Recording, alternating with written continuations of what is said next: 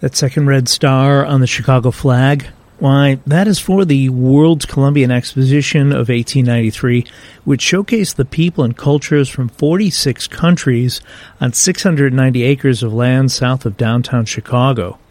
27 million people visited the World's Fair at a time when the country's population was not quite 63 million, proving to all that Chicago had risen from the ashes from the Great Fire of 1871.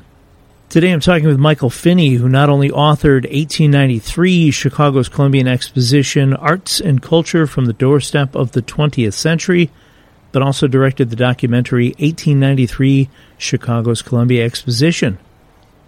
I'm Tommy Henry, and this is the Chicago History Podcast.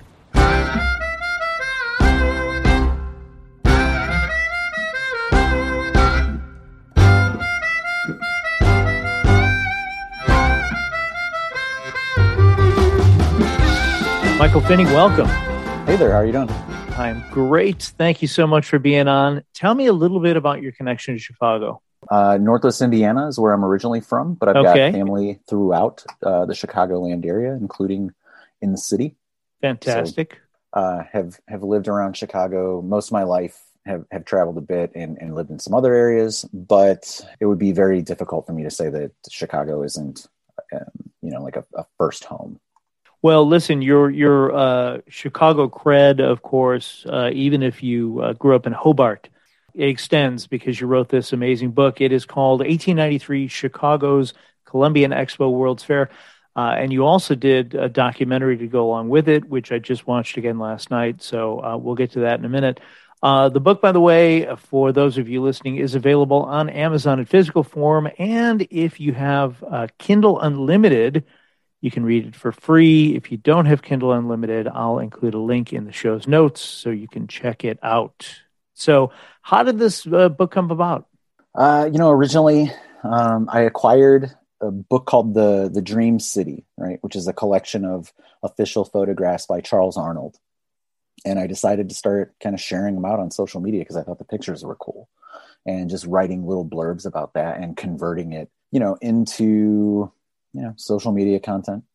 To me, it was just something that I could share with people. I love the photos in the book. It was something that, as people know, like most of these things are no longer around. And to be able to look at these images, very intimately, like smashing your face into the paper is not something that I would say most people get to do.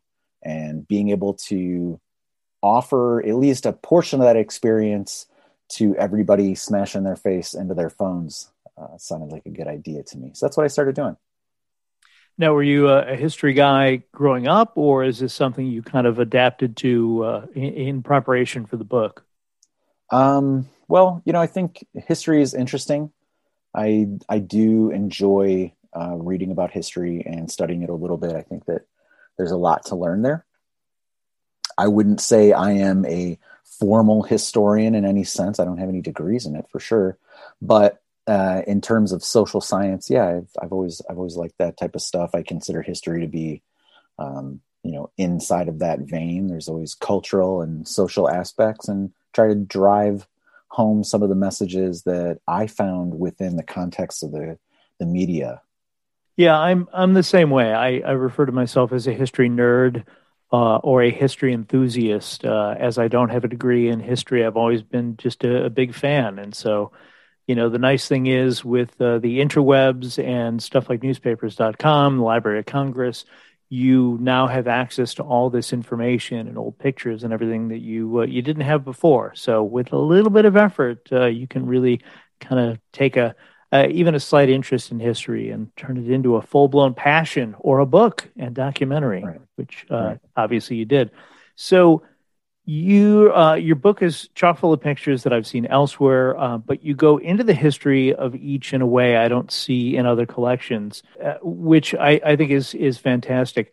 One of the things that you go into detail about is each of the different buildings that different states put forth for the World's Fair, including Hawaii, which wasn't even a state yet. I guess I didn't put this together, or I realized that Hawaii was part of the World's Fair. Although it wasn't a state yet, they still sent a replica of the Kilauea volcano. I probably butchered that horribly. Billed as the greatest volcano on Earth, which I thought was super cool. Yeah. Lots of states had a presence at the event. I think that it is very easy to be attracted to the large structures. And obviously, I am too. But there were just all these other smaller buildings that were also really interesting. And they had a story attached to them about the people who were involved with designing and creating and producing the experience on the grounds as well. And that just, I liked it. So I wanted to include it. I think you did an amazing job on that. I guess there are times that, as many times as I've looked at pictures from the event, every so often I'll see a picture that shows just how vast the entire event was. And I think, oh my gosh, it's just so crazy. But, again, on a much smaller scale, there was a small contingent of Native American tribes at the World's Fair, which surprised me, of course, based on my knowledge of the history of Native American tribes in Chicago. Of course, in your book, you point out that they were from the Penobscot Nation of Maine. So they had to go all the way to the far side of the Northeast to find a tribe willing to come to Chicago after all the upheaval we've had here with Native Americans. So the Penobscot had a presence at the fair, and I was doing some traveling, looking around Maine. I was visiting the northern terminus of the Appalachian Trail, which is within Baxter State Park. The last stretch of the AT goes up a mountain within Baxter State Park. And then I was headed over to Acadia National Park in Maine. And when you're in Bar Harbor, the Penobscot, they have a museum there. So I was in the middle of finishing the book and was able to take some photos and include that stuff. And it just, total serendipity. I was really lucky at the time to cross paths with some content, some of the paper material that is in their tickets and other things that show up in both the documentary and the book were from a private collection that somebody showed me and allowed me to photograph. I was very, very lucky. It was just, again, total coincidence that happened. And I don't necessarily believe in randomness that way. Obviously I asked this person who was an antiques dealer, do you have anything going with the Columbian Exposition? And he just had this incredible collection, which is probably the most thorough and highest quality collection of those paper goods. And he was willing to let me take photos, and that was incredible. And, the Penobscot Museum had some really great stuff in it. And I wanted to be able to include some of that into the story, because I think that, the Native American story in the U.S. and in America at that point in time is compelling. Oh, absolutely. I think that, I think you nailed it on the head. It is, I often refer to it as fortuitous timing. Had you, finalized the book and then come across that stuff a couple weeks later, you wouldn't have stopped kicking yourself. You would have immediately started planning on doing a new, an updated version or a new edition of the book. But it's super cool that you found it when you did. I learned about, through your book, the Algerian theater with extreme, hold on, how did you word it? I wrote it down. Algerian theater with extreme displays of body modifications, and even President Cleveland visited. I don't believe you went into the details on the extreme displays of body modifications, but the mind wanders wondering what that could have all been about. We'll be right back. Are you a Caribbean American? Are you looking for a podcast that truly speaks to your culture and identity? Look no further than Carry On Friends, the ultimate destination for all things Caribbean American, hosted by me, Carrie Ann. Dive deep into topics such as culture, heritage, and everyday life through the unique lens of the Caribbean American experience.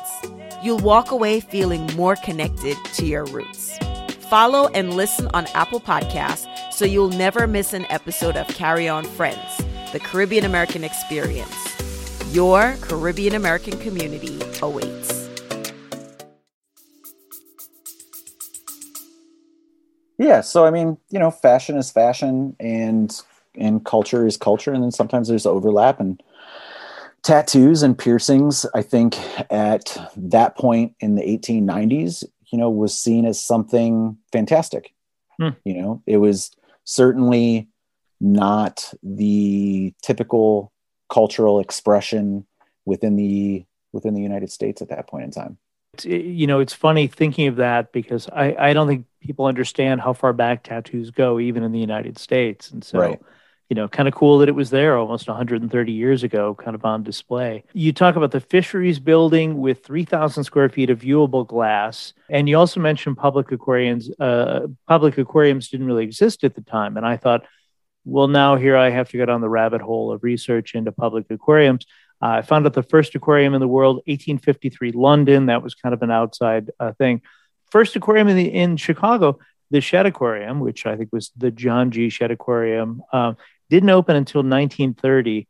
Kind of weird that it took 37 years to get that in place, because I think the aquarium at the 1893 World's Fair was actually pretty popular. So yeah.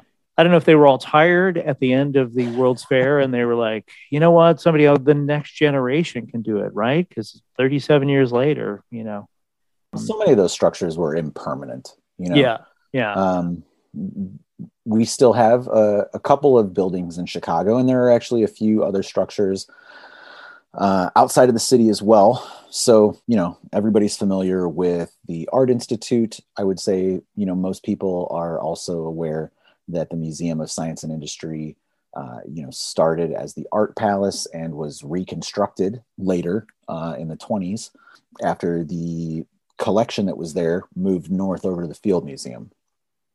But again, the Fisheries Building, not a permanent structure, so it wasn't something that would have been long-term viable. Now, the Shedd Aquarium, having been built, completed in 1930, was really kind of like right on the cusp of what would have been the Second World's Fair in Chicago, right? Which was in 1933. So like that maybe picks up the mantle, picks Sure. up the torch from the Columbian Exposition. And then we have this other thing that has a legacy that reaches back to the 19th century. Add a couple of new buildings, make it all shiny. I mean, honestly, the Museum of Science and Industry, hard to believe that building sat as long as it did. Finally started working on it in the 20s, opened in 1933, I think, 40 years after the World's Fair. The aquarium, though, I understand that the buildings weren't meant to be permanent, but the idea of people looking at anemones and some of the other things, it seems like somebody would go, hey, people are really into this. We should find a way to build another building and fill it with water and cool animals. I don't know. Again, maybe they were all just super worn out. So you mentioned the Museum of Science and Industry. You talk in your book about the Statue of the Republic, which many may know as the Golden Lady, which still exists kind of down near Jackson Park. There is a replica. Yeah. The Daniel Chester French, pretty sure that's his name, who created that, and also responsible for the Lincoln statue at the memorial in DC. He was asked to create a replica of the statue, which had burnt down in like 1896, I believe. So he creates a scaled model, and that is still standing. And, beautiful structure. I think it's really great that we still have these things around the city, particularly on the site of the grounds. It makes sense. It's very close to what was the Grand Basin at that point in time.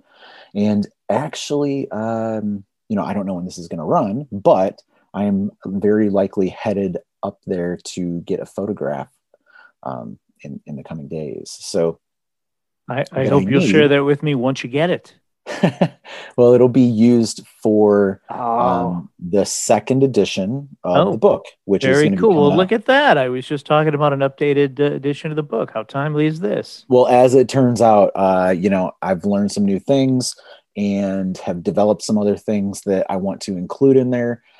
And I just want it to be a little more vibrant, a little more modern looking too. So Okay. the picture on the cover, is the antique photo.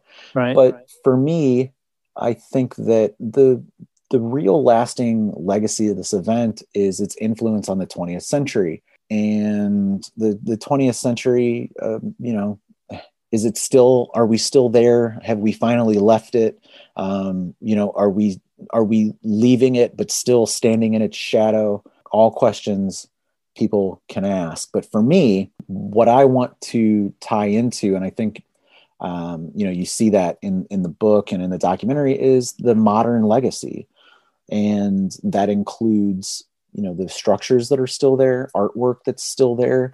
And I do want this to feel like something that people can, get their hands on, or is still relevant today. And to me, color photography of an existing sculpture does that better than a historic photo, even though I love that photo.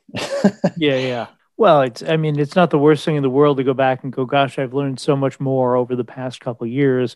And now I want to go back and kind of freshen things up a little bit. I think that Absolutely. happens quite often. So in researching this product, what was the most surprising thing you learned? I know, right? You learned a ton, but was there something where you were like, wait, what? I think the thing that I maybe most personally just resonates for me is Tesla's involvement with Westinghouse to win the contract to light the fair. I just think that is very compelling for me. And then also, given the Tesla brand still having a moment right now, obviously it indicates that the original Tesla, Nikola was onto something, and he perhaps deserves to have more cultural purchase than we have decided to give him credit for, particularly, again, when he is in the shadow of giants, like Edison. So Design of the World's Fair is credited to John Root, Daniel Burnham, Frederick Law Olmsted, and Charles B. Atwood. If they were around in present day, how do you think that they would perceive our ongoing interest in something that happened almost 130 years ago? I think that they would think that they had a pretty strong level of success. Burnham, particularly, it's hard to disconnect the city of Chicago from Burnham. Yeah. Frederick Law Olmsted, he has an entire society devoted to his works and studying his output. There's lots of their works still in existence. So yeah, I would say that at least in terms of those two, locally and nationally, yeah, I would say that they're successful. Sure. Pretty cool to be remembered after all this time for an event that happened so long ago, And to your point, obviously Burnham and the 1909 plan and all the other stuff, all the other accomplishments that those guys had. But, right. This is kind of the big one. I've got one last question for you. If you could travel back in time to experience one aspect of the 1893 World's Fair in Chicago, actually, I think I know what it is. What would it be? Tell you what, while you're thinking about it, I will tell you, based on our conversation, what I think it would be. I think you'd want to be there for the initial lighting of the 100,000 lights that lit up the White City that night. Yeah, that certainly is a moment. And while I was thinking about it, that was the first one that popped up to me. And then immediately I was like, but what, if I'm time traveling, right? Sure. I'm going back into that period of time. Is electric light a wow factor for me? I don't know. I don't know if it is. If I'm contextualizing it that way, I'm not sure that it is. Now, if I'm from that era, if there's one moment that I want to see, absolutely, that's the moment that I want to see. Gosh, if there was one thing that I could really do, I guess it would be to ride a boat through the peristyle into the Grand Basin. That would be, I think, really for me, the thing that I would want to do. And I'm fairly indifferent about whether that was daytime or night. You know what? Great answer. I probably would not say go on that moving transport thing that they set up, which, by the way, was the first in the United States. But I know it broke down a lot, and at one point they just gave up on it. So that would not be on my list, but super cool. I don't blame you. Well, I got to tell you, I like knowing a guy who knows so much about the 1893 World's Fair. Michael Finney is the author of the 1893 Chicago's Columbian Expo World's Fair book, available on Amazon. There's also a great documentary available there as well, which if you're listening, you should check out because it is really cool. It's amazing that pictures looked as good as they did back then because, man, these pictures are crystal clear. So. I've doctored some of those photos up in terms of production. So cleaned them up a little bit. All right. Well, that makes a lot of sense then. That's an interesting point that you make because I was meeting with someone recently and they got to actually handle the book and look at it. And they're like, I've seen these photos before and these look better than those. And I'm like, well, they're photoshopped a little bit, to clean them up and to render them in a higher contrast and, to make them a little sharper in some cases. Sure. A little more print friendly. Yeah. So I would say I'm working on the second edition of the book. You'll be able to find that very early in 2022. And we are progressing with the extended reality asset build out. So the hope is that very soon into the new year, using augmented reality technology, I'll be able to walk in the Grand Basin, actually. That is fantastic. Well, let us know as things develop. And again, Michael Finney, this has been a joy. Thank you so much. I appreciate that. Thank you.